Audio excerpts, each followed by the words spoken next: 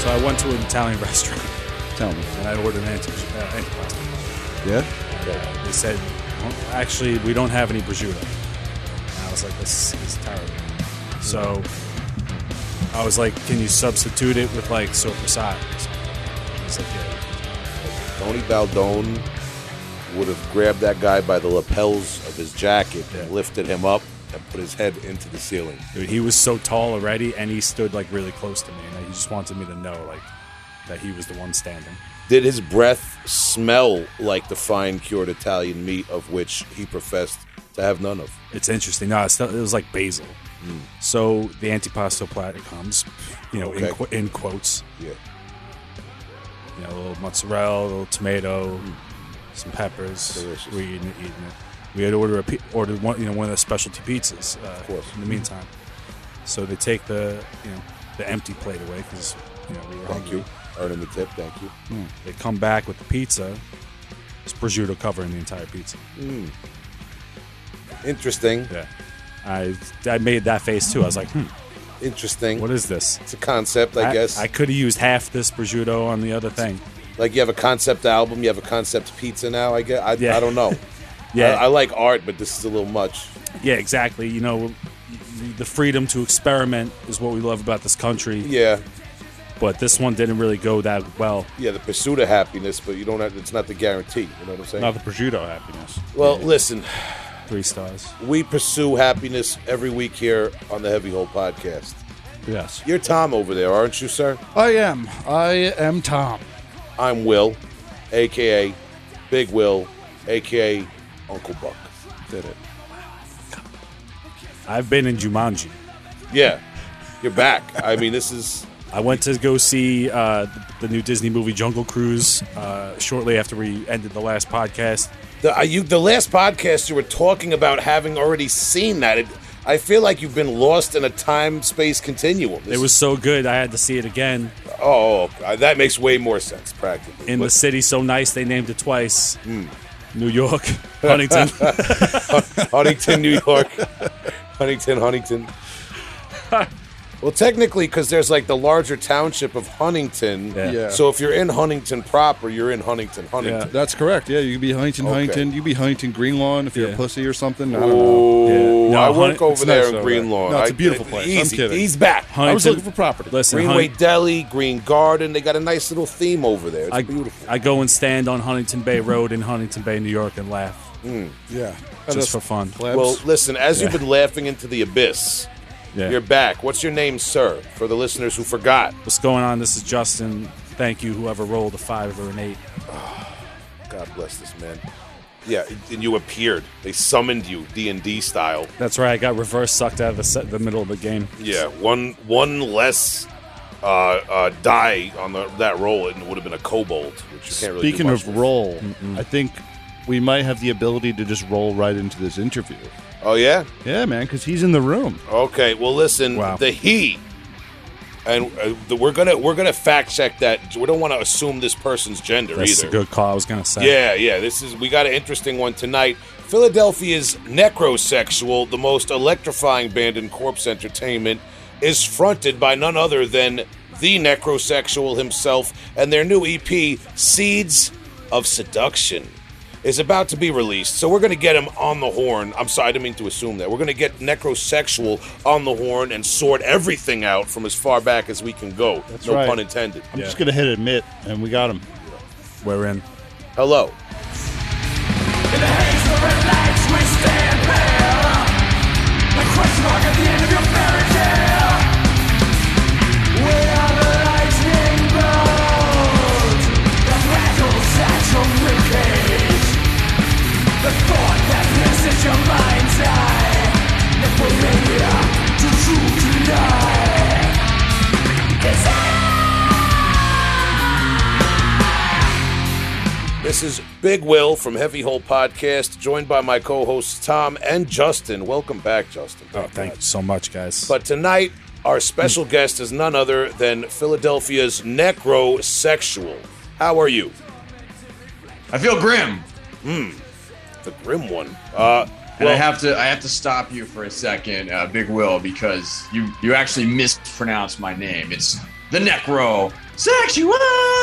You got to get the falsetto. Ooh.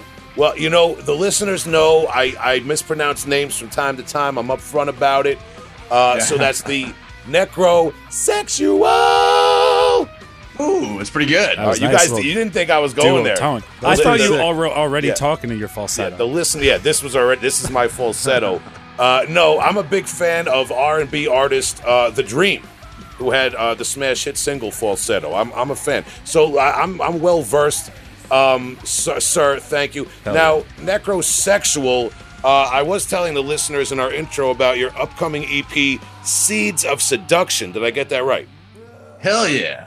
Okay, we want to talk about that and get into it, and about your history too, but we go all the way back, no pun intended, on this podcast, so I want to get into the history of the Necrosexual. Of course, baby, yeah. Yeah, so where does the Necrosexual come from? The short answer is my grandmother's basement.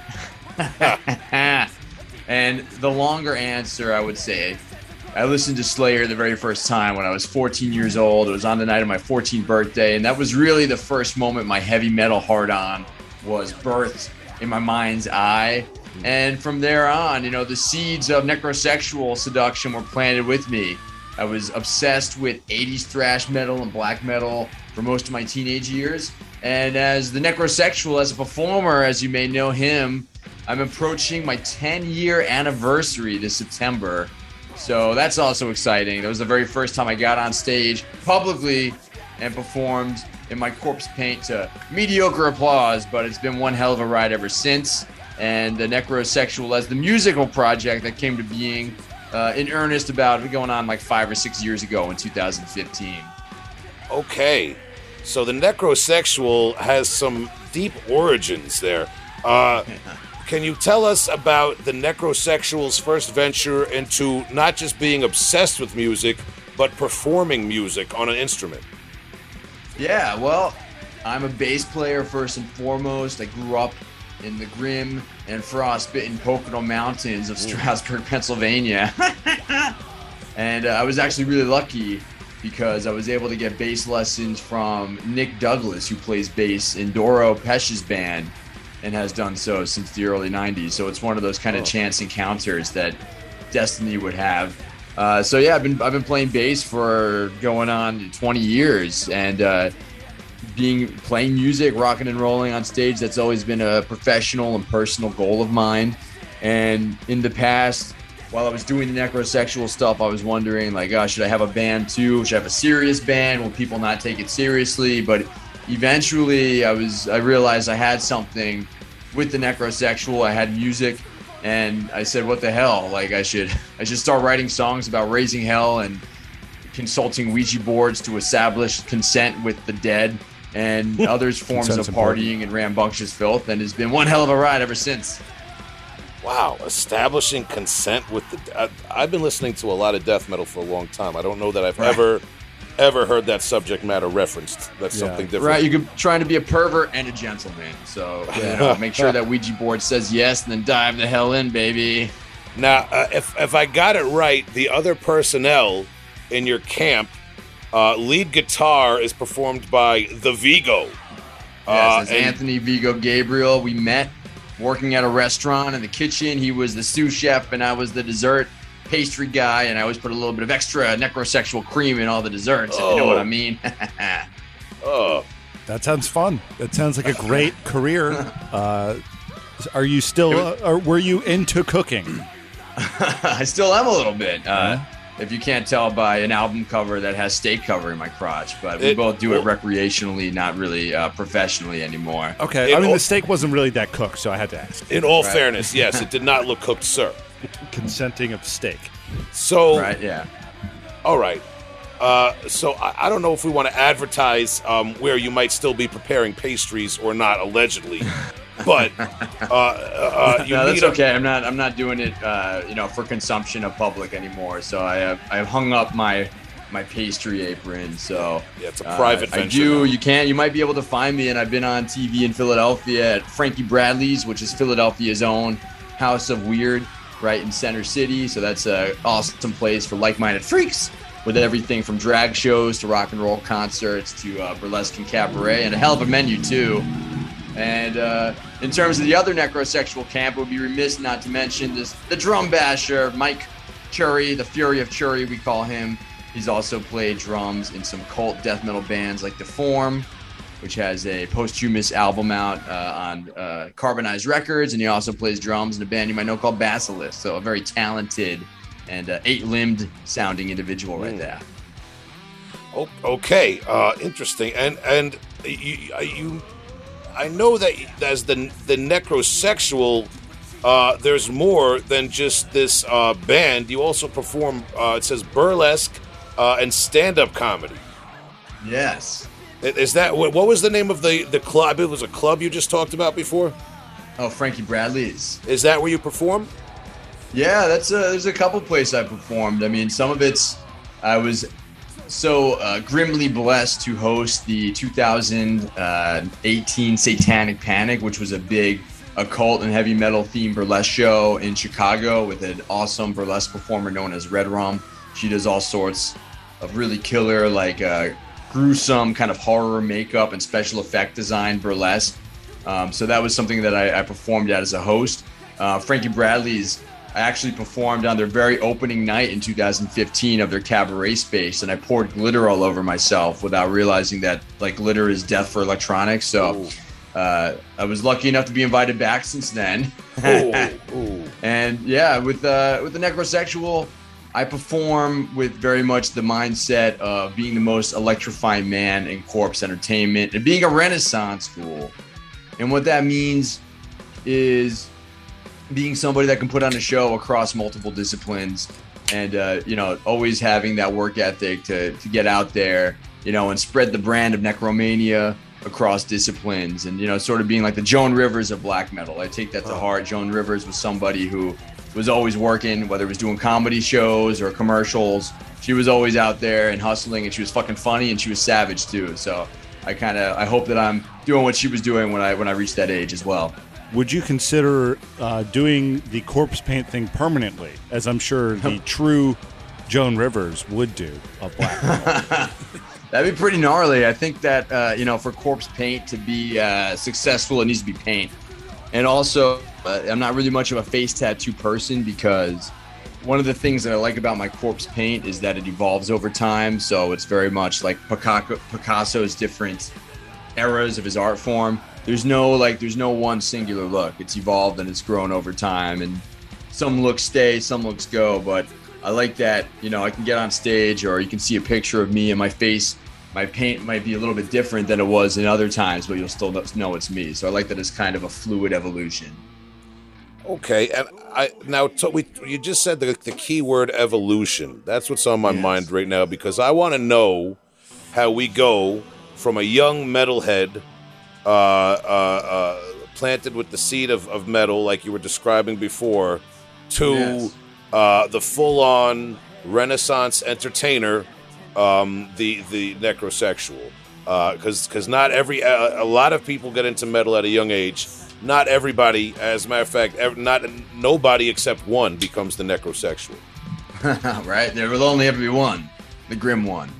But that is a good question, because when I was younger, I always wanted to be on stage. I knew I wanted to play music, and it took a while for me to get to that part of my life. There were a lot of years in my teenage years and in my early 20s, a lot of bands start out young, and just the way my life went, that didn't really happen for me. But it did eventually, the necrosexual in a big way kind of allowed an avenue for me to pursue that. But I think part of it came from a hunger to perform and to entertain people.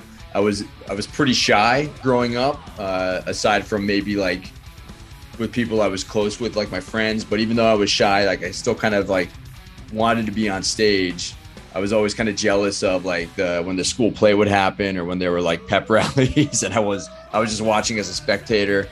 And that's some real deep shit there, right? Talk about some traumatic, awkward high school memories. But I think that the other part of it came from using basically using my fuel of being a very mediocre and underperforming, stand-up comedian when I was in my early 20s. And I had this idea for heavy metal kind of satire and comedy, and the name Necrosexual came into my head because it was kind of a celebration and also a satire of a lot of the music that I grew up with. And it wasn't too hard to find a lot of the material because so much of heavy metal culture, especially with extreme metal, is pretty ridiculous beyond satire. So a lot of it just came from like the things I'd picked up and just listening to music over the years. And again, those seeds slowly being planted. But I'll say that, the first time I got on stage and told everybody to shut up and started just acting like a complete wild man in corpse paint, it got a reaction from the audience right away. And one of the things with improv comedy is you have to pay attention to what the audience does. And when they do react, one of the simple rules is like, find that game that will make them engage in a certain way and make them make noise and holler. And then once you find it, you keep doing it. So really a lot of the evolution has just been continuing to explore and dive deeper into what, the necrosexual is, and then just keeping my mind open, not just as a musician or a comedy person or an interviewer with interviewing bands, and just finding a way to continually do that across the multiple fronts of world necro domination. Okay, all right. There's a lot there. Now, besides the music, you talked about the Joan Rivers inspiration. You also have a YouTube channel as the Necrosexual, where you've interviewed a variety of artists. None to sneeze at, really. Too. You've had some bigger. You've had Alex Skolnick, I believe. You had Steve Grimmett of Grim Reaper before Heavy Hole Podcast, exclusive. Respect there, but you've interviewed quite a few people from a different. I've interviewed you backgrounds. Yeah, I wasn't trying to brag, but I have been on the Necrosexual channel too to talk my shit. But what I'm curious about, has the Necrosexual ever been too much for a guest? Has a guest ever been a little bit too? Yeah, the short answer is yes. Not so often, but sometimes I get rejected. Being an artist and being an entertainer, and sometimes being a journalist means you have to deal with rejection. Usually it's polite. Usually it's people just saying, no, we're gonna pass on this. This isn't for us. One example that I think is really funny is when I interviewed Abath, another big name and a heavy metal hero of mine, in 2015. He was playing Philadelphia, and in context, Abath doesn't even do interviews anymore because I feel like he's in his own world. So I'm lucky I got to interview him when I did in 2016 on the Decibel tour when he was still giving interviews. Maybe I cursed him and that's why he no longer does them. But the video is online. But originally we interviewed him before the show, which is normally what happens. Most of the time we'll be at the show. The artist will have some downtime before they play and we'll talk then. But in this case, I got there. He seemed like he was a little bit on edge. So we set up. He didn't really know that I was in corpse paint. I try to be forthcoming and let their publicists know, or let them know like what I do, that it is comedy, that I'm trying to have a good time and also make them look good, and that it's all in grim fun. But some people still are a little bit put off, especially because he was in paint and I was in paint. And so the camera rolls and I'm like, all right, this is the Necrosexual, and I'm here with the man who is so grim and frostbitten that it makes my nipples hard. Buff. And then he's like, excuse me. And he just gets up and walks out of the room because I guess the line about why did you have to say the thing about the nipples? It's silly. So I guess that rubbed him wrong. But eventually he was like, come back after the show and I'll sweat it out and I'll be better. And sure enough, we hung out after the show. He was super cool. Like, I think it was just pre-show nerves or whatever. And the party juices were flowing. And he ended up talking to us for like 45 minutes on the last night of the tour. Matt Pike even came in from High on Fire to say like, hey, see ya, it's been a good tour. And we were still there like hanging out, trying to film an interview. So I'm really glad that worked out and he didn't just walk out and say, get the hell out of here. And it's preserved for posterity on the internet. Well, I did watch that interview today, and I was surprised until he explained, because it does come off very good. He came off like you guys had a good time with one another. And the editing was cool too, man. Do you produce and edit all those videos and interviews you do? Yeah, so a lot of them I've edited myself. With that one, I've had a longtime producer, Liam McGlynn, who's helped me with a lot of productions as well as music videos. He was one of the people that filmed that Steve Grimmett interview, like you mentioned. So in that case, I think Liam filmed it and he did like a first edit and then I edit. But a lot of the stuff, a lot of my own podcast, a lot of music videos, a big chunk of the interviews I've done, I've also edited. So behind the scenes, behind the camera, and in front of the camera, I'm firing on all cylinders, baby. All right, so let's talk now a little bit about getting into the Necrosexual. Was it hard to recruit other musicians to be part of this concept? At first, it was. It started off in 2000. We played our first show. It was Valentine's Day 2014, I remember. And it was a very short-lived band. I basically poached a friend of mine and two of the musicians that were in a band called Surgeon from Philadelphia, and they helped out. And then after that, for the next 2 years, almost 3 years, it was hard finding a drummer and finding a consistent lineup. And that's really what got me to playing bass and vocals, because I already played bass, and I was like, why are we wasting their precious time trying to find somebody to do this instrument when I can already play it and scream at the same time? And so that really worked out. I never thought of myself as being like a frontman type, but the opportunity presents itself. So that's now I can't imagine myself doing anything else on stage. And then with the current lineup, Anthony and I, like I mentioned, my guitarist, a lot of the songs I write, but Anthony has a really good sort of hard rock, arena rock kind of classic, Randy Rhoads, virtuoso guitar playing background. And I have a lot more of a kind of nasty, thrash and maybe more of a rhythmic and lead bass background. So we kind of complement each other pretty well. And we go back. We were friends at the restaurant going back almost 20 years in the early 2000s. So it was sort of just hitting up an old buddy who had some great riffs and a ton of guitars that were sitting around, and I was like, let's make this happen. And same thing with the drummer. I saw Deform. It was actually their last show in Philadelphia, and their guitarist unfortunately passed away about 6 months later.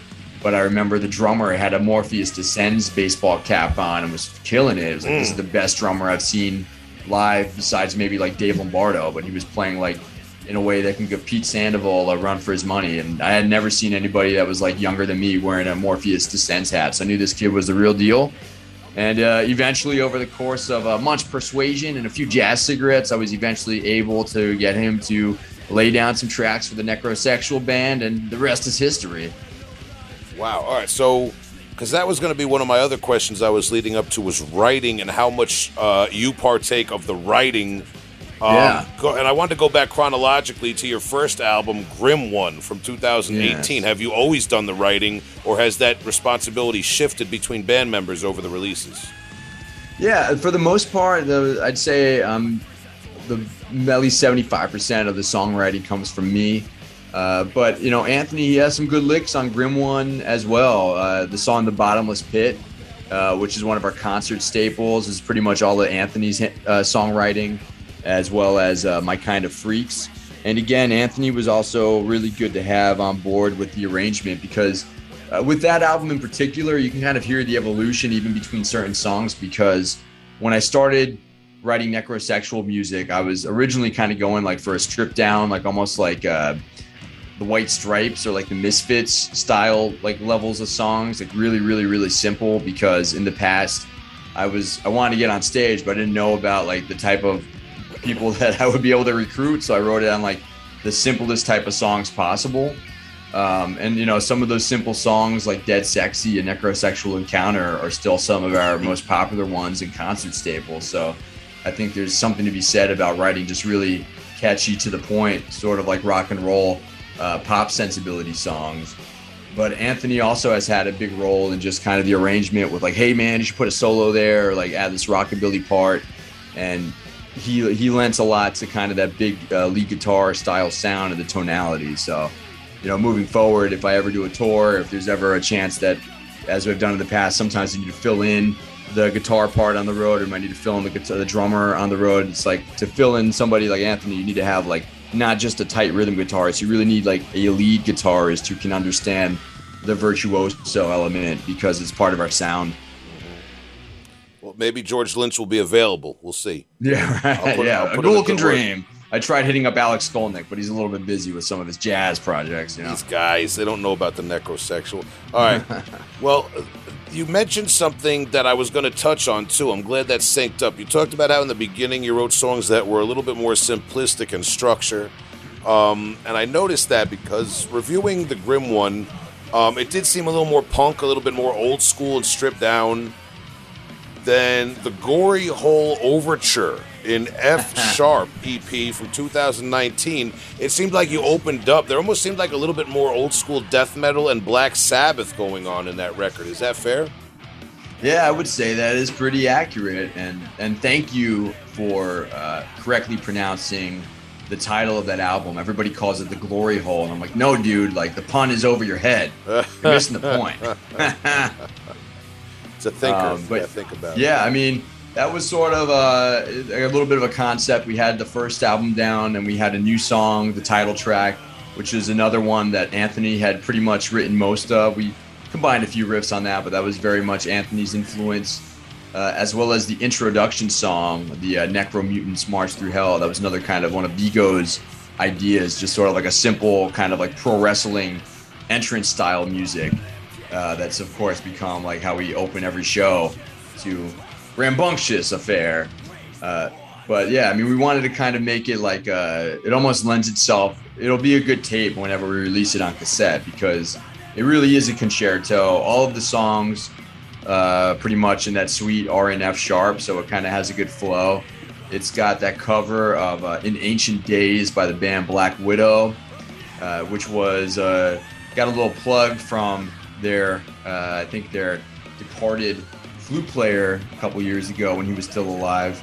And yeah, we also recorded the Gory Hole more or less live in the studio. I kind of went talking about old school death metal. I was inspired by like Napalm Death, the Peel sessions, those bands that got in the studio, like in the live studio, and laid down their stuff without a click track live and with pretty minimal overdubs. So that was really fun to do in a short amount of time. That's interesting. It's like now that makes a lot of sense having just reviewed it today because it sounds like it was recorded live. It has that, like I said, old school kind. Maybe that's where I get that Black Sabbath kind of atmosphere from. It has a very old, like 70s roots, heavy metal thing going on. Maybe that's a high compliment to be compared to Black Sabbath or old school death metal. So I'll take it, baby. Yeah, man. So. Well, I am high, so, hold on. But allegedly. But, well, what I'm building up to is you were kind enough to send us over some promotional files to listen to your upcoming EP, Seeds of Seduction. And that has a much, it doesn't sound sterile by any stretch of the imagination, but it sounds more slick than your first two releases. It sounds a little bit more polished and professional. And even the songwriting... it took me back, I gotta admit, it took me back a little bit to like King Diamond and that sort of progressive 80s dark heavy metal. Is that an influence? Is that something you might have been going for?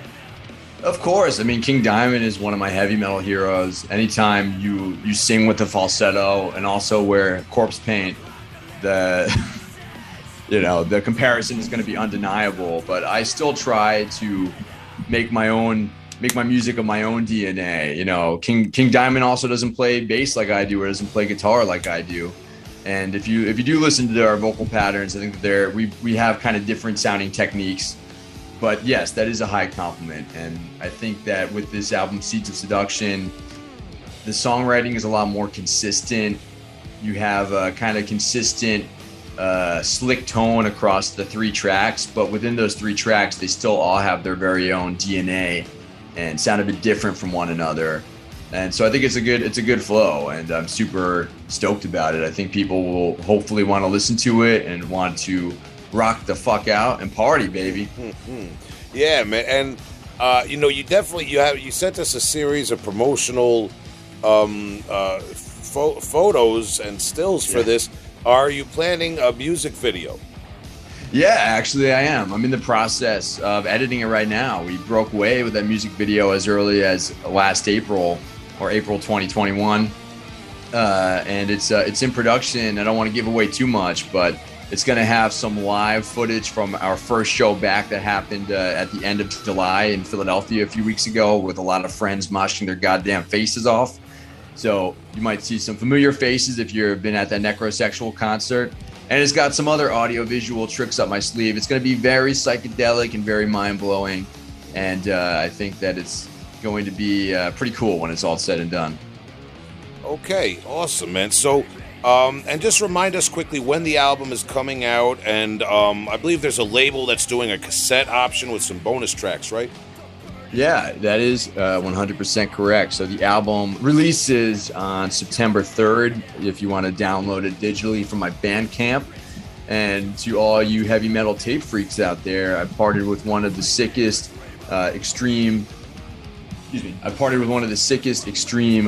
metal labels and just metal labels out there today, which is Folkvanger Records. If it's on Folkvanger, you know it's going to be a banger. Some of the records I really enjoyed from the past couple years, like Dumal, The Confessor, those are Philly dudes as well as Lamp of Murmur and Daiichi. Those are all on Folkvanger Records. So I'm super stoked that Dark Mark over there is willing to take a chance on me and release something a little bit different, because his record has tended to deal with kind of the more scary, mysterious, kind of brooding, atmospheric, still very good black metal. And with me, we're kind of kicking out the doors and like bringing out the tequila and Marshall amplifiers and just rocking our fucking faces off. So it's a bit of a more rambunctious addition to their discography, but an already formidable discography. Well, you talk about kicking out the Marshall amplifiers and the tequila and everything. Well, it's like the huge arena where like Billy Joel or Kiss or somebody would play down there by you. I guess that would be, the Flyers Arena if you want to do Philadelphia proper. I saw Rammstein. So on South Broad Street. There's also the Met on North Broad Street. I have my tickets to see Judas Priest there. Who would have thought you'd be saying Judas Priest and North Broad Street in Philadelphia in the same sentence? So I'm pretty stoked about that. And then there's also it's like a satellite of Philadelphia in Camden where like Black Sabbath, Megadeth type bands play. But you have to cross the bridge and get to Camden, but it's like Philadelphia Light in Camden. So those are kind of I'd say a similar scale. Of course, I saw Rush in Jones Beach Theater in 2010 with my dad, so I totally know what you're talking about when you're rocking at Jones Beach. Okay, well, so the whole reason I'm getting at this, the Flyers Arena, Right. Necrosexual, bottomless budget, pull out all the stops, tell us about it. What's the ideal arena package for Necrosexual look like? Ooh. Oh man, I feel like it's got to be with a band like War for one thing. If you're gonna go big, put on a show with some theatrics, and I could open for them. I don't need to be the headliner. I'm more than happy to just share a bill with War. But that's one band that we're definitely fans of their overall show and presentation. So that seems like a no-brainer. I feel like Ghoul, because they keep it thrashy and they also keep it punky. And Raw Sewage, Dr. Raw Sewage from Ghoul, has designed both iterations of the Necrosexual logo. So he's a like-minded freak who definitely delivers the goods. And man, I feel like because we got compared to them in a recent review, freaking get Judas Priest over, right? So what does the stage show look like for you? What's the stage show look like? Yeah, if you could really max out Here's your what budget. I'm thinking. Like in my own experiences, those bands I mentioned before, they already have pretty intricate stage shows. With the Necrosexual, we're always trying to keep it an eye toward the theatrics, and we've done a lot of shows in like basements and dark dive bars, and even when we're in some dungeon-esque corner somewhere, we try to make the show theatrical. Definitely it's got to have a lot of fog, right? Because like when we've done shows in the past where we've had the fog machine rocking and rolling and the fire department gets called on us, so it would be nice to play a proper venue that can accommodate the amount of fog that which we use. A lot of bright lights. I'm friends with a lot of burlesque performers, so you're damn right there's going to be some hot bodies rocking with minimal wear, to keep things easy on the eyes while we slay the prize. and a lot of flashing psychedelic lights. I think that's all the makings for a memorable necrosexual encounter. Wow. Yeah, I'm sure any necrosexual encounter would be memorable. But Right? that's... Some are more minimal than others, but always memorable. All right. So the whole burlesque thing, that's a different. You told us a little bit about hosting an event. There's that sort of thing. Like that's not necessarily something every average metalhead gets into and is involved in. So as a younger man, tell us about exploring that side of Philadelphia or wherever you were, nightlife, and getting involved in that sort of scene as compared to the heavy metal scene.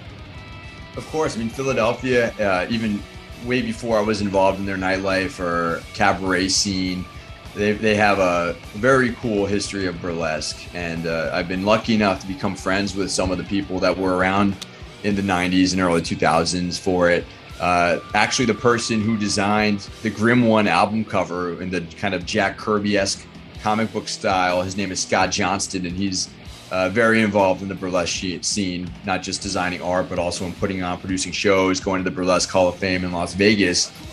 I think, though, with exposing myself to different art, that's been super helpful to me because, you know, burlesque is also really, really theatrical. It's got costumes, it has audience interaction, it really thrives on people going out there who want to scream their fucking lungs out and throw money and get wild. You know, those burlesque shows thrive on that high energy. And, you know, same thing with like drag shows, with drag artists, or even with improv comedy. You know, those are all types of performance that is super great on your feet.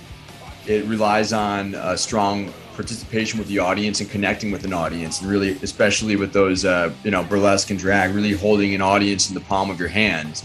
And oftentimes bringing that palm back with a lot of dollars. So I think that, you know, seeing different art forms in that regard has made me a better performer, a more capable performer. And it's helped me with the live performance a great deal. Just what I bring to the table, being exciting, coming up with like catchphrases and just ways to really become a larger than life cult of character besides just another metal band with long sleeve t-shirts and their arms crossed. All right. Well, and on that note, you mentioned that you were able to play a show a few months ago, and there's some footage of that in the upcoming video. What is the situation like now? Do you have anything tentatively planned for live performances in the future? Yeah, for now, fingers crossed, we have a to-be-announced show with... Well, I'll just announce it because this podcast fucking rules. And if you're listening, we hope you can make it in Philadelphia on Friday, November 12th with Book of Worms. They're a high-flying psychedelic space rock band from Richmond, Virginia. So you heard it here first in this podcast. We don't have a flyer yet, but that is in the books, assuming everything goes well with the state of the world. Philadelphia has a vaccination mandate for all indoor concerts, or pretty much the majority of venues are all doing that. So you have a vaccination card, get the shot, ready to rock, and hopefully November 12th we'll see you. And, you know, aside from that, we have a few other plans up our sleeve with the music video and maybe a Necrosexual comic book coming out this fall. So those will also be some big things in the future.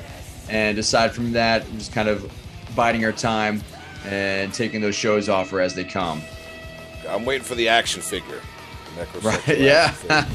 But in the meantime, the comic book will suffice. That sounds cool too, man.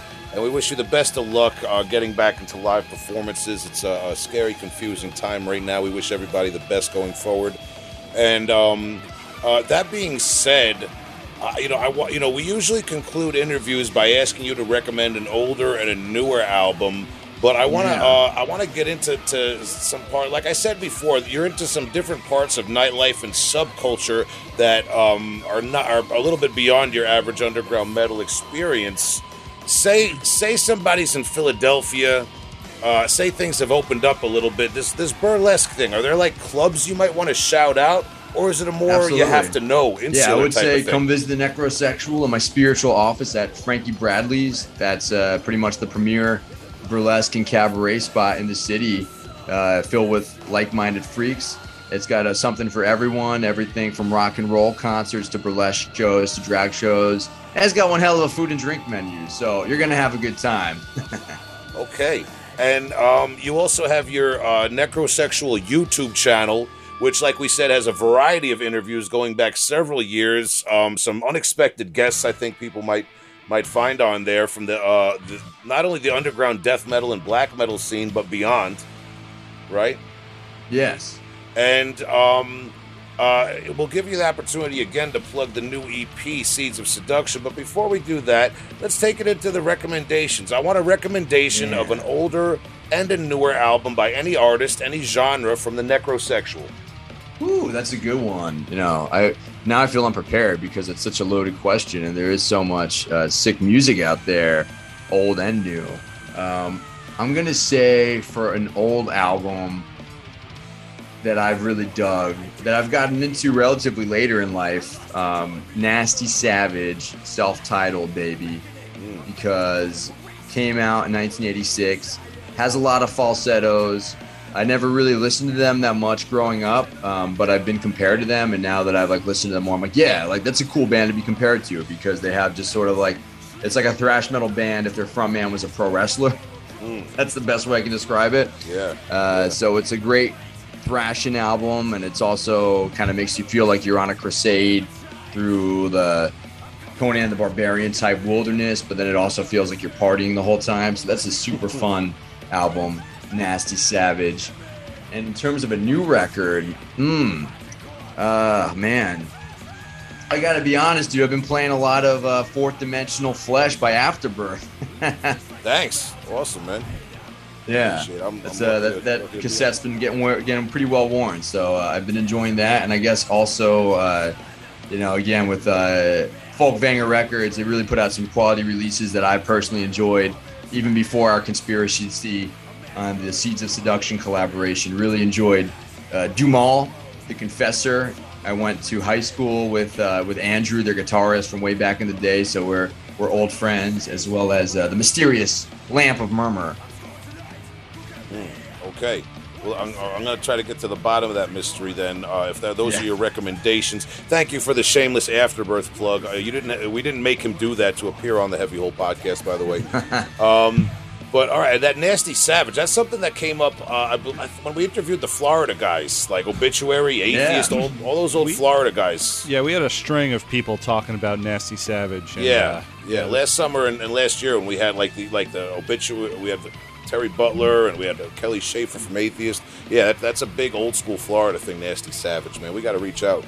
Try to talk to some of those guys at least, man. But Nasty Ronnie turned into Heavy Hair Podcast. Those motherfuckers don't mess around with their hair game. At least they didn't back in the day. Nasty Ronnie, yeah, Nasty Savage was involved with Luna Vachon, if I got it right. I think Luna Vachon did something with them on a song, or the pro wrestler. That's right. Yeah, she did vocals on the song. Yeah. Oh wow, may she rest in peace. Yeah, R.I.P. Luna. But Necrosexual, thank you for your time. We appreciate it. And as you mentioned, Folk Banger Records is going to be putting out that Seeds of Seduction EP. When is it coming out again? September 3rd. So the time for release is nigh. Pile on the beef with Necrosexual, Seeds of Seduction. All right, Necrosexual. Any parting words for fans of your work and listeners of our show? Yeah, I just want to say to all you crazy heavy metal headbangers out there, keep it brutal, stay freaky, stay true, and don't fall victim to any of that wimpy poser shit. Rock and roll, baby. Necrosexual, man. Thank you very much for your time. Thank you, gentlemen. Bulging at the seams, I'm the ghoul of your dreams. Say what you gotta say, doesn't matter anyway. We're all the same blood, one of us gotta go. My hands will grip you firm, and I love to watch you turn. To the first rays of the sun, tell me I'm the only one tonight. Oh, screaming for the steaming demon.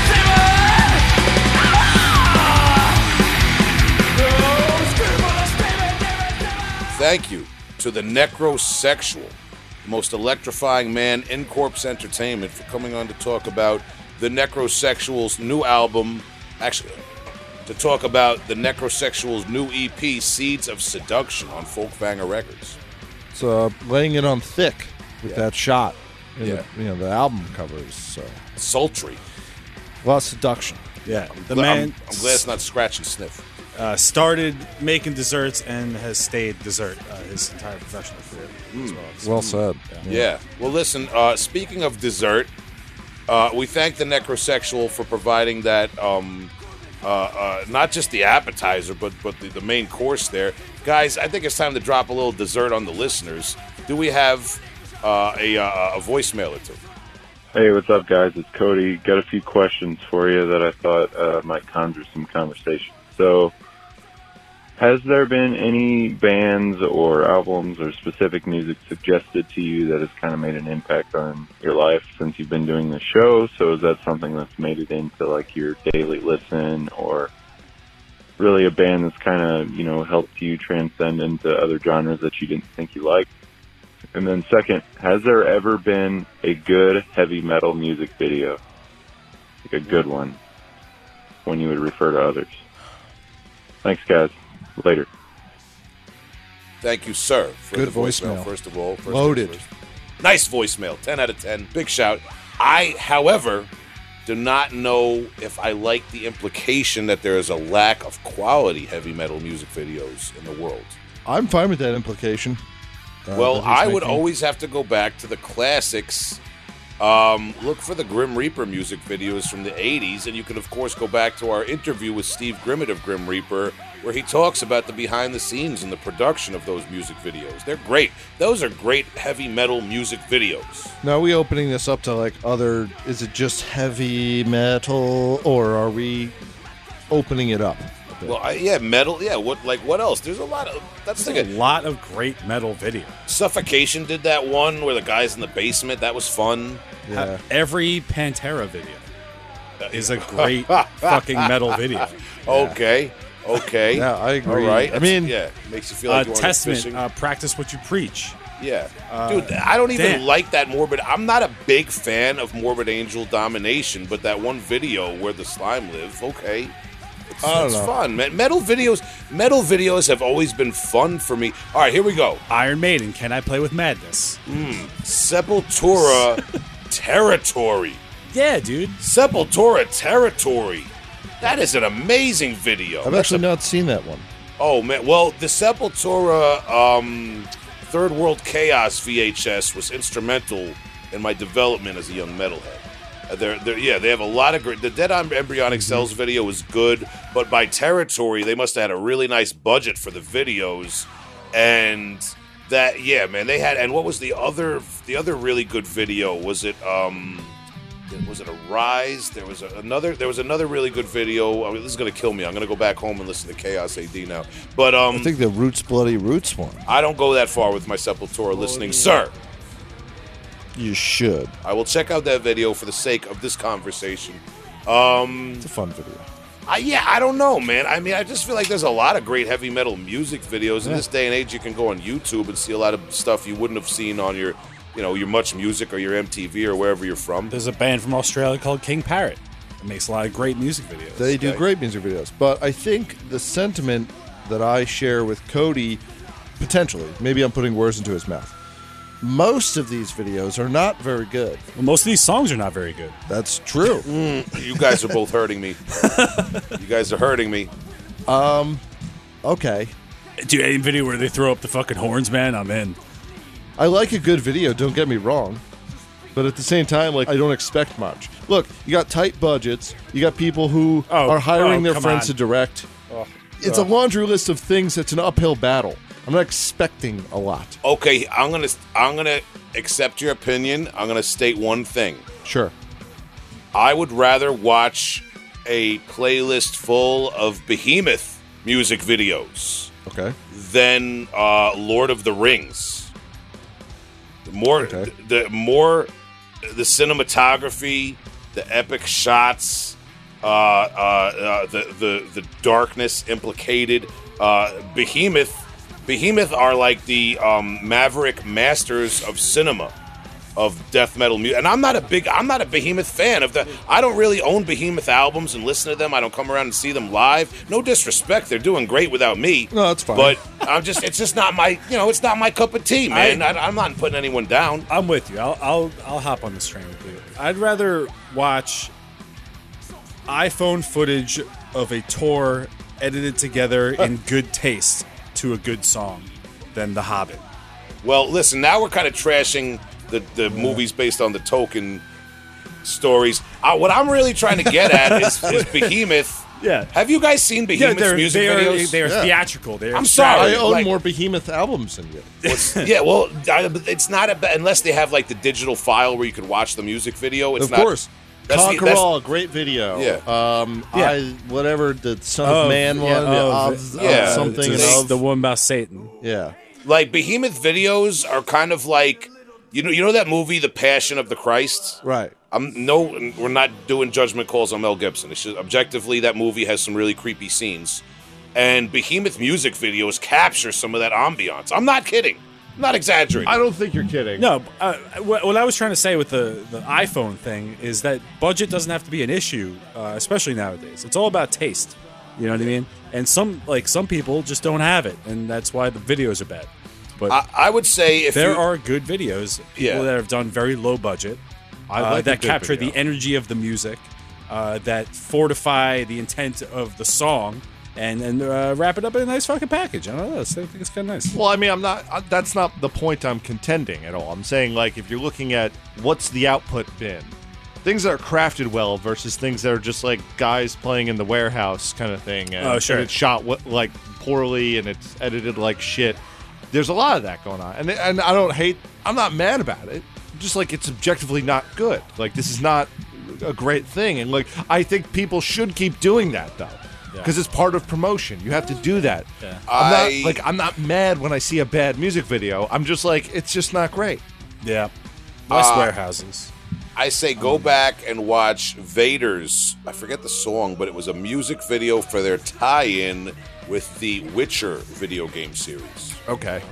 Go back and watch that. Magic. I can list hundreds of good music videos that are in the heavy metal thing, in the realm thing. I could list lots more that are not what I would call good. Doesn't mean I don't like the song. Doesn't mean I won't even put on the video. Sometimes I if I like the band and I want to support them in some way, I'm listening to the song, whatever, I'll play it. It's fine. There are so many moving parts to a music video. It's hard to pull off a good one, and sometimes people overthink them. That seems to be the problem, especially with heavy metal men. They seem to overthink this and seem that they're getting a point across. But, like, I think guys who perfected it were, like, the dudes from Red Fang. They took, like, a no budget and made sick videos. Yeah. And they got known more for their videos than they did their music. Iron Reagan did it. Every Time I Die. Yeah, every time I'm saying that, Ben. Napalm Records. There's the finest. Yeah. I'm not shafting the idea of people making videos. I'm just saying, objectively, most of them are not good. Okay, I feel like we're spending a lot of time on Tom's passionate hatred of musicians who seek to add a visual aspect to their art. Yeah. Yeah. This is I hate you all. Deep-seated MTV hate. Yeah. The idea of it. Tom doesn't like it. Sorry. Guys, make a video that's grown-up Gotti, and then we're talking. Okay? What was the second question? Oh, albums that were significant. Tom's still thinking about how much he hates music videos. I actually hate music. Yeah. That's the problem. Tom's like, Tom hangs out in abandoned warehouses waiting for metal bands to shoot videos. So I can evict them. Yeah. With a clipboard. No. Not filming here. That's why I work for the town. So has there been any bands or albums or specific things suggested on the podcast that made an impact on your life since you've been doing the show? That's a tough one. I gotta say, like, just doing the show has impacted the music the merch that I buy, I guess you might say, man. Like, I do have an eye, and I try to collect records by former guests of the show a lot of the time. And sometimes if I know we're going to be talking about certain artists, like I've been really on this old school Wisconsin, Indiana, Illinois death metal thing that I've talked about, and that there's going to be a bonus episode, should be out by now, about that. And then after we talked to Nick from Vomit Forth, I got really back into the whole Northeastern death metal concept that we talked with him and got into some of those bands. So it's more like, for me, it comes in waves. And the type of thing, maybe it'll be something one of you guys brings in, maybe it's something one of the listeners suggests, but things kind of come and go in waves for me, man. And I know, like, Justin, actually, you inspired me a lot with a few months ago, you were on this roll where you were bringing in all that old school death thrash, obscure albums from like the early '90s from Switzerland and stuff. That's because like I didn't start listening to the band Death until we did this podcast. That was like one of those old school pillars that just I kind of just passed by and went into more extremes and all stuff. Absolutely does. So once I found that, then dove deep into that early '90s death thrash. You know what occurred to me, man? I was doing yard work as usual. I was just doing yard work and thinking about death metal, and a thought occurred to me. Like, you have those conversations when we used to have shows and we used to be able to talk to one another and all that sort of thing, man. Back in the social world, you'd have those conversations with other metalheads, and I noticed this especially sometimes with younger people who are getting into it and they're all excited, and it's like, you might be talking. They're like, "Oh, you never heard of that? You never heard of that? Oh, it's so degrading. Oh, what? Wait, oh man, you don't know that album? You don't know that? Oh, hold on. Let me take my phone out. Oh my God, the kids that want to play you something on the cell phone. You hear that? But listen, here's my thing. These younger people don't realize that there were metalheads who grew up without YouTube and without Spotify and without Bandcamp. So it's like, yes, like you could go an entire, 20 years of being a metalhead from your teens and 20s without knowing much about death or deicide or pestilence. There's just like, maybe you got into it through this hemisphere of metal. Like that would happen. Like even nowadays with YouTube, you're not going to know everything, but I'm just making the point. Like when I was getting into this shit, like, you know what happens with me it's always finished death metal. And that Rotting Ways to Misery book evened the playing field for me because I was in Biolich, all right? A friend of mine acquired the Demolich CD when we were teenagers in the 90s. We did the Biolich band. Some people in the underground knew me, like, from that association. So it's like, well, I can mention any finished death metal band, and if Will doesn't know it, I'm going to identify him as a total poser. It kind of became this game of people being like, oh, Will, do you know this Pertinence rehearsal demo that was never even released? Like, you never heard that? You don't know that? You don't know that? Yeah, you never heard of that's annoying. Giving me your heavy metal card right now. I'm revoking your heavy metal card. Give it to me. Yeah. Wait, you don't know about the Crypt of Karabos rehearsal tape? What? Oh my God, man! So I don't even know how we got onto this subject. Well, I think we're just talking about like Justin not the idea knowing of being death. Inspired. Yeah, exactly. Yeah. You don't know this band? Look at me. I'm the host of the podcast now. Like, yeah, man, just this, like, I don't know, man. I've probably done it too because it's like you're so excited about a band and you think somebody else is gonna like it, but watch how you say that. Don't be like, I definitely done it when I was younger. I totally have done that. Yeah, I've done it so much. A lot to Tom too. I've done it a lot. God. Yeah. Like, I don't want you to be at like a part of the listening. I want to listen. I want to listen to it at you. Yeah, I want to show you that I know the songs. Yeah, I want to show it at you. This is the first time you heard this. I actually want to squeal it. I just want to hear it myself. All the parts. Yeah. I want you to acknowledge that I'm very accurate finger guitaring, and when there's a drum fill, I'm stopping the guitar and I'm doing the drum fill. Exactly. It's a really fun and sneaky way if, like, you're kind of friendly with somebody and they're playing music off their phone and you go, "What, you mean you never heard of this?" Now you become in control of the music. Dude, I'm not going to say the band, but it was a younger band, guys in their early 20s. Artificial Brain did some shows with these guys. Nice guys. That's why I'm not saying the name. Sorry. Oh, the bass player, bro. I mean, it was to the point where I was like, what is this kid on Adderall? And it triggers having to play me bands on his phone. And, like, I would avoid the kid after a while because every time, and it would be like, oh, you like Impetigo? There's my friend's cousin is in a band that kind of does grindcore, man. Here, check it out.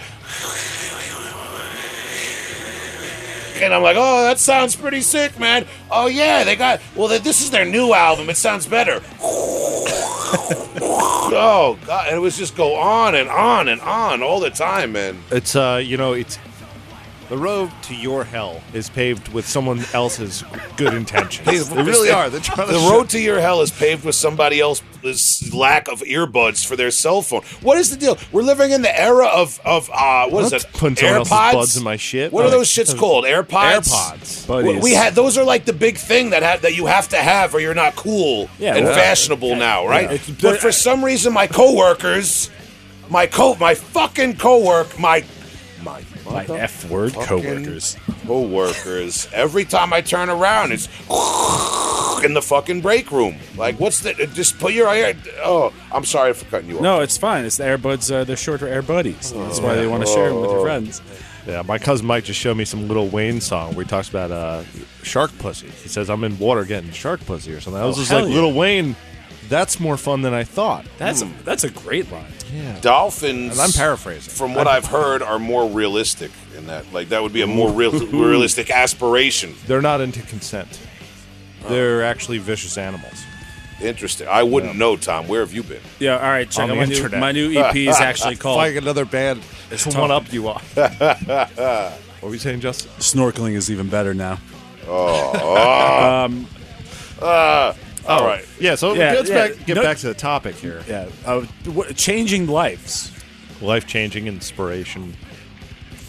I got really into the Razorback bands because I found Frightmare. And I never got into any of those bands. I found Midnight Murder Mania, and for lack of a better term, it changed my life because I listened to so much of that stuff now. I've even recorded some stuff that I'm going to be putting out on our Heavy Hole Bandcamp that sounds like that. Okay.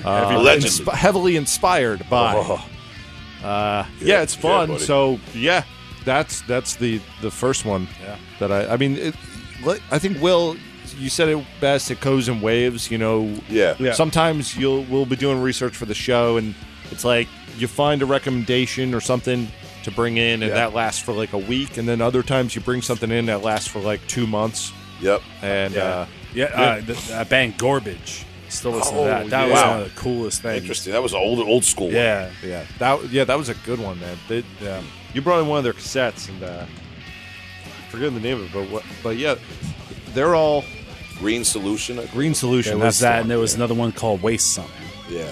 But Garbage, that band kicks ass. What a good band. Raw and then ass. it's like Will said too, like finished death metal. Like this podcast has been a lot about diving into the finished death metal stuff. Oh, you didn't know Convulse had a second EP when they got back together, and it sounds different than the other one? You didn't know? Okay, I'm sorry. Do we have another voicemail? I have a bad time. I have a hard time. I have a hard time remembering names. Me too. Which is terrible for being on a podcast. I don't remember your name. Yeah. I don't know who either of you guys are. Yeah, I've been caught with my thumb up my own ass many times. Interesting. I only knew. What's that album name? I know. I can usually remember years, though. That's why I write it down. I only know 5 names: Corona, Miller, Light, Budweiser. Bud. Yeah. Just I don't know if that counts because I know Buddy. So that's like maybe that's the last Air 2 Buddies. words. Bud Yeah. and Buddy. Do we have another voicemail, buddy? We do, buddy. Okay. Yeah, you don't. This is Vinny Patricelli. Before I get any further, I just want to tell you my full name is Vincent Anthony Michael Patricelli, okay? It's not Vincent Michael Anthony Patricelli, because that's my stupid fucking cousin. My Aunt Marie always got to stick it to my ma. They got this rivalry from when they were kids. My ma had this boyfriend. They loved each other. My Aunt Marie comes along, takes the boyfriend. One night, I heard it was a horrible night at Spumoni Gardens. She thinks she's funny naming a dopey kid after me. Same thing. Guy turns out to be a skivat. Plus, he looks like Rocky Dennis for the mask. Remember that shit? Holy shit, this kid is fucking ugly. And I gotta get confused with this motherfucker. But I digress. Vinny Patricelli. How you doing? Love the show. I was listening to the show the other day. It was a beautiful weekend. I had a cigar. I was out by the water. I don't want to say where. It may or may not have been Staten Island. somewhere by the water out there with my buddies. Actually, fuck my buddies. I was by myself, okay? I could be a man. I admit it. I was by myself. I was smoking a cigar. I was looking at the water. I was listening to your podcast, and I hear this guy, Tony Baldoni, calls in. Tony Balboni, Steve Balboni, whoever the fuck this guy is. He makes a lot of sense. He's talking about tube amps. Remember this discussion he had? He's talking about tube amps. You gotta be a real sfachin to be in a band and not use a tube amp. That's what this guy was saying. He's a smart guy, I gotta tell you. I gotta agree with this guy, Tony Baldoni. Sounds like he's an educated man. A man I like to do business with, perhaps. There's something I'm gonna need to look into. But don't get me wrong. Aside from this, tube amps, solid state amps, they got their place. Solid state has their, in the fucking garbage. And believe you me, I know a lot of people in waste management. They make that shit disappear in the garbage, in the dumpster. Unless you're in tune. You're playing out of a PV Studio Pro 40 with a made in Japan HM2 pedal with the knobs dined out. I don't want to hear about it. Phenomenal. Hey, listen, put me in touch with this Tony Baldoni, all right? Vinny Patricelli. Fuck my cousin. Oh, man. Damn. Vinny Patricelli on the check-in. Holla. Man, shout to Vinny Patricelli. Wow. I agree with you about the tube amp thing, sir. That we got a lot of very sophisticated listeners out there. Shout out to Tony Baldone. If you guys want to check in with us on the email, heavyholepodcast@gmail.com, we'll put you in business with one another. We don't want to be the middleman. Allegedly. Allegedly. We could just point you in the direction of like a nice, fine mandolin or something. We'll give you guys a nice diner you can meet up at, all right? Tube mandolin. Tube mandolin. Yeah, I got a nice diner in Merrick you can meet up at. Listen.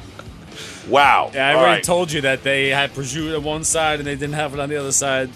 This is what maybe you could help. I gave my phone number out on a previous episode. I've been getting weird texts now asking me about all this stuff, assuming a lot of things, and I'm just letting it happen. Yeah, you listen did back to that actually do episode. that. Yeah, you get back to me and talk about that prosciutto problem. Probably shouldn't have put your cell phone out there. No, we're doing it. We're not going to say which episode. No, we're doing it. But Vinny Patricelli might give you a call. But shout out to Vinny on the check-in. Wow, that was interesting. And we did have that tube amp discussion. I mean, there's not much to add to that, man. These guys covered it. I'm a little nervous right now because last week I recorded an episode of Roast Mortem about John Gotti. So I'm a little scared right now. I hope Vinny didn't hear that one. Well, let's put it this way.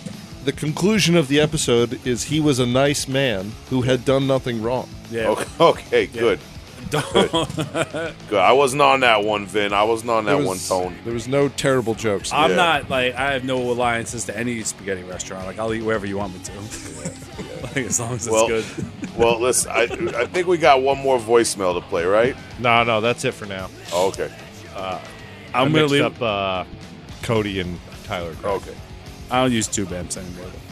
Okay, well, I think we're going to do a little bit of a we did the voicemails. Big shout to our guest, the one and only most electrifying man in corpse entertainment, the Necrosexual. And since it's Labor Day weekend, I think we're going to hit you with a couple of recommendos for old time's sake. The listeners want that old thing back. I got some Denmark. I got a point to make, and another word for a point is a mark, and this band is from Denmark. Interesting. It's Kollapse with a K. Okay. Kollapse. When things are spelled with a K instead of a C, I emphasize whatever the letter is next to it. Right. That's Kollapse. This is their new record called Sult, which is I think it's a great name. It is a good name. Period. Good album cover. Yeah, the album. This is one of those classic cases of an album cover drawing me in to the music, making me want to like the band more because I like the album cover so much. So if you get a chance, while I'm talking about Kollapse's new record, Sult, check out their album cover. What we have here is a haunting churn of post music. A lot of post. And when I say post. It's post-metal, it's post-hardcore, it's post-music, it's post-tones. probably a lot of tube amps on this one. Post tones. Vinny and Tone would like that. Yeah. Tremendously chunky bass, kind of stringing me along throughout this whole thing, throughout the murk. The bass is the flat bottom wind boat driving you through the marsh, through the mud of this kind of deal. It's I don't even know what this word is here. But yeah, a lot of great riffs in here, good head nodding kind of stuff. I mean, this is everything from Imperial Triumphant to Norma Jean, like noise to fucking bluesy rock and roll, dusty, dirty kind of stuff. A little bit of a hardcore flair, a little bit of ambiance. It sounds like Sult, man. It's like uneasy. Yeah, they definitely leave a nice space between the bass and guitar for atmosphere. Yeah. The guitar plays a little higher on the register. The bass is grindy sounding, well balanced. So there's this like midsection where the air flows a bit. You can hear the drums kind of coming through. It's good. It's brooding. It's brooding throughout. Yeah, there's nothing too technical, too flashy about this. But I like that about it. It's just it's a mood.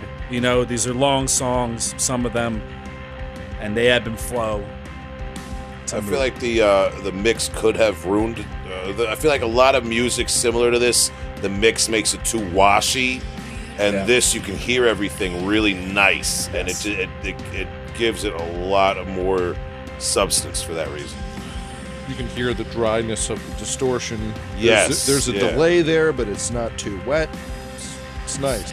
Like a part that we'll listen to now, like what I like about it is the lines I could draw to that early Pink Floyd, where there's this that Roger Waters, like in his capacity, holding that bass down while there is this kind of atmosphere being built up around it. And then, you know, the thing with Kollapse is it dives deep into like this darkness and comes up and then down again. And you know how it is. Up and down like popcorn in a bag. This is my recommendation, Kollapse, Sult. And I thought you ought to know.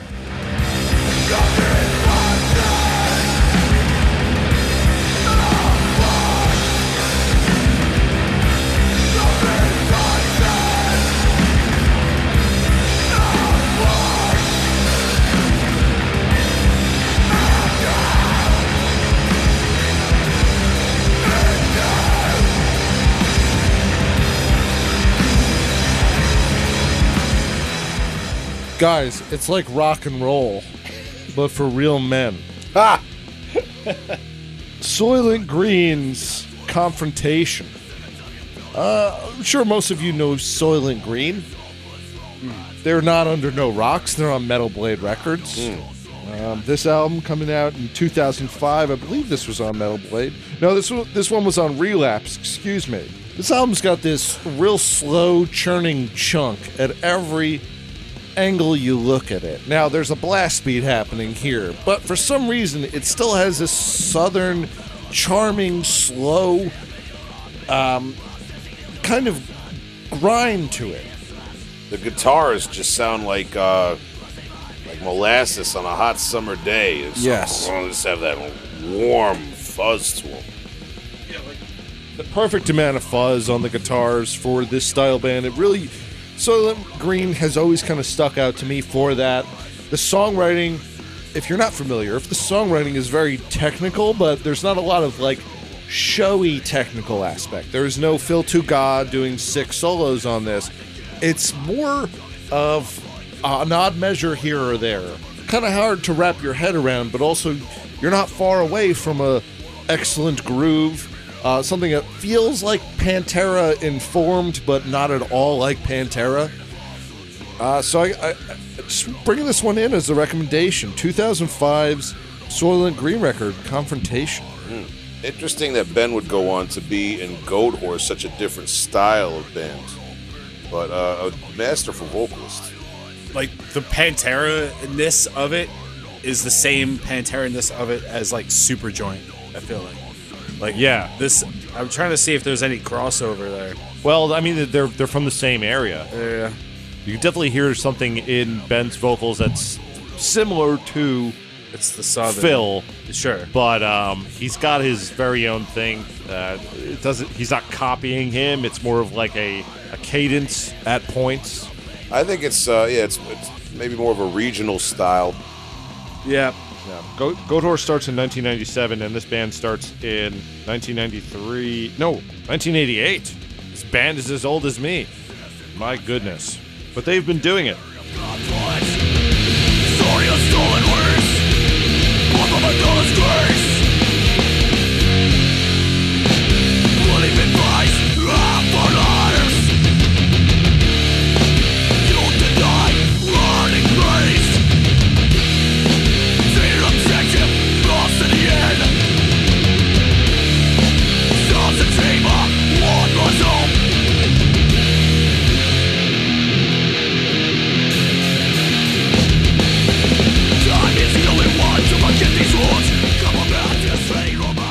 Okay, so you guys know that I've lately been obsessed with old school, early 90s to mid 90s, Wisconsin, Indiana, Illinois, that region of the country's old doom death metal scene. A lot of death metal that for me is just slower paced death metal with more atmosphere. But in this day and age, I think you would refer to more as doom death to set it apart from like technical and brutal death metal. But that was very much a regional style in what we called the Great Lakes states and that region back in the early 90s. We talked about it a little bit with Dave Greger from More to Scold, and I do have a bonus episode on Patreon about it that should be out by the time this episode's up. And Dusk from Green Bay, Wisconsin is a band that was active in the early 90s, from 93 till about 2005 or so. Mainly remembered for their Majestic Thou in Rune full-length album, which was re-released on Dark Symphonies, I believe. Hold on a second. Now I gotta fact check that, guys. I'm all fucked up over here. It's all good. But it's all good. No, it was Cursed. It was. Hold on a second. Now I have a fat thumb. It's fucking up my Metallum on my smartphone. God damn it! And it was all for nothing because I was right. Yeah! Dark Symphonies in 2015, so you might still be able to get it.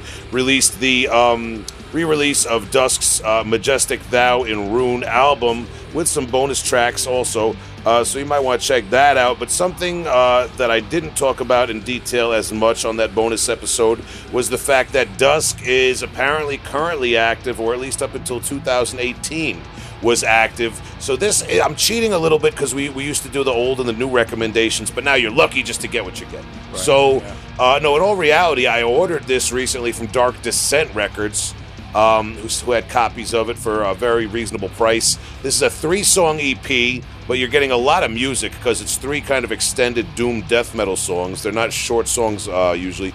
And it's production-wise, composition-wise, you could really picture it's very similar to what the band is known for. It's not a departure. It's classic early 90s style, even though it's modern now. Doom death metal that I think is just as viable as some bands people might know, like maybe the Viogression's Passage, Afterlife Surreality, some of the classic, slower, atmospheric death metal records of that era that I enjoy. This is right up there, man. Also, maybe if you know, like bands like Blood of Christ or some of that northeastern death metal we talked about with Nick from Vomit Forth, this is right there. It has a very atmospheric, evil, dark quality, still extremely brutal, extremely death metal. And again, that word doom, we had a whole episode with Rick Habib about doom metal, and there's all these different things that fall under the umbrella of the term doom metal. When you say doom death in the context of this EP by Dusk and the band Dusk from Wisconsin, it really, in my mind as a listener and as a fan, it means slower paced for the most part, crunchy, brutal, atmospheric death metal, with just a lot of like melancholy, dark vibes to it, you know. So this is just a masterful recording, and for a 3-song EP, you really feel like you get a full product and a full artistic work, man. So I'm just going to shut up now because I just have a lot of high praise for this, and I could ramble. This is awesome. I feel like this music is crawling out of a well like, at me. Mm-hmm. Perfect amount. It's got legs. Yeah. At least 6 of them. Yeah, it's creepy, and I feel like it's very fitting for the artwork, which could also be like maybe like some sort of acoustic folk album from a guy who on a farm in Wisconsin. Or Oh, something. definitely, yeah. Like it's just a very beautiful snow-covered landscape, but again with that doom death style, there's that nice minimalism, that beauty of nature contrasted with the ugly, brutal sounds. There's something about this style that is really special for me, man. This band really did it with this. I think the snow thing is always scary because you never know what's underneath it. They don't just have snow in Europe.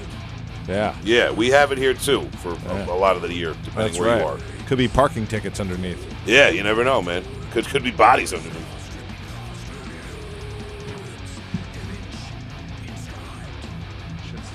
Dude, I actually bought this thinking it was the re-release, and I opened it up and I was like, 2018. I wasn't gonna break it, but I was pissed because I was like, I thought it was old, and I was like, no, it's new. They're gonna suck. It's, you know, they probably got back together, and it's like one original guy and three new guys. No, it's like it's all OG guys, and it's sick.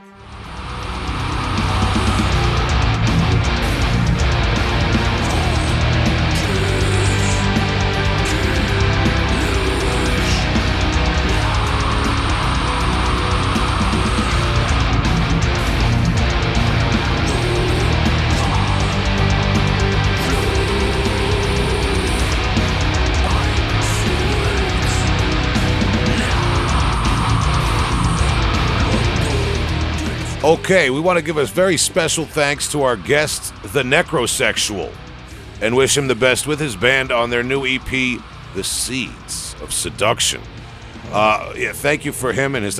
We also want to thank Vinny Patricelli. Check on the check-in.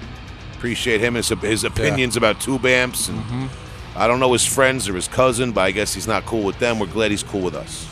And Tone Baldone. So glad. Yeah, I'm very, very glad about that one. Cody Hager again on the check-in, man. Thought-provoking questions. Yeah, you got me on a tear for a minute.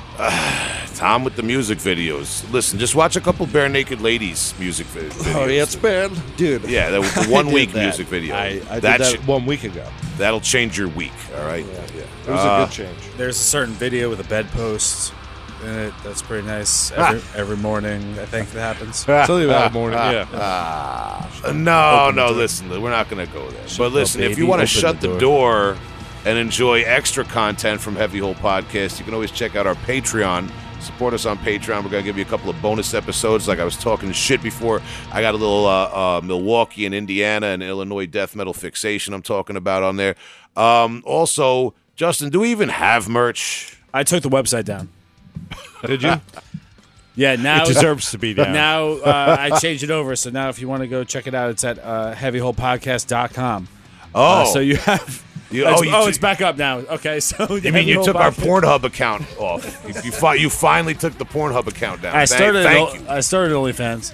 Yeah, thank you for you, our OnlyFans out there. We only have fans. Heavyholepodcast.com. We only Justin has an OnlyFans, but he just reveals his like different jigs and buckeyes, and it's like it's only fish. I show my largest bucktails on my OnlyFans. No joke. They went public, or they're trying to go public, and they're trying to change the whole platform, trying to get rid of all the nipples and cocks and vaginas. Little late. Yeah, no, I know. They really blew it on that one. They were like, no, it's a fun place. Play drums for people. Yeah, a little late. Show how you knit. It's like, yeah, they gotta have like OnlyFans Lite or something like that. So check out our OnlyFans. We'll be setting that up soon. Yeah. It's gonna be me interviewing people, but I got no shirt on. Sick. Yeah, it's called Only Flesh. And if you are sitting at home also with no shirt on, but you need one, heavyholepodcast.com/shop. Buy yourself a shirt. That's a nice segue, Justin. Thank you. I'm glad you didn't let your segue skills get rusty while you were away from us. No, I was only near freshwater. I think that's what the Amazon River is over where they filmed Jungle Cruise. Yeah. Okay, yeah. Watch for Justin in the new Jungle Cruise. Yeah. Also, if you wanna know how to spell oughta, it's Oughta, as in you ought to know, with the song by Alanis Morissette. Very heavy song. Very nice song. It's not necessarily lore anymore. I feel like it's fairly common knowledge that song is allegedly about Dave Coulier of Full House. Really? That was the rumor. Maybe I'm shedding some light for some listeners right now. You can look that up. That's an awesome take. Any cooler name than Dave Coulier? I feel like he like dumped her over the phone, and then when she started crying, he was like, "Cut it out." Yeah, right. Like hung up on just her. his Daffy Duck impression or something. Yeah. It's like, this is ridiculous. Suffering succotash. I don't listen. Alanis obviously recouped. Want you to know that I don't watch your show. Whoa. It's called Full House. Justin with the remix. Listen, we appreciate you guys listening. We appreciate you doing the Patreon. We appreciate you buying the shirts. We appreciate the Necrosexual. Oh yeah, you should call this number 631-837-3274. God, I thought you were going to say my number again. You ought to know that number. You ought to know that number. If you want to be like Vinny Patricelli and Tony Baldone and give us your opinion on tube amps or anything. Really, anything. Should we start an Italians only line? Yeah. They're going to start an Italians only line pretty soon if we don't. They're not going to want to wait, past Cody and everybody. 1-800-COLLECT-THE-VIG. Yeah. Whoa. Listen. Well, listen. Dave Coulier had 2 Michelles behind the scenes. But you know how many Justins I got, and I'm glad are back on the program? 1.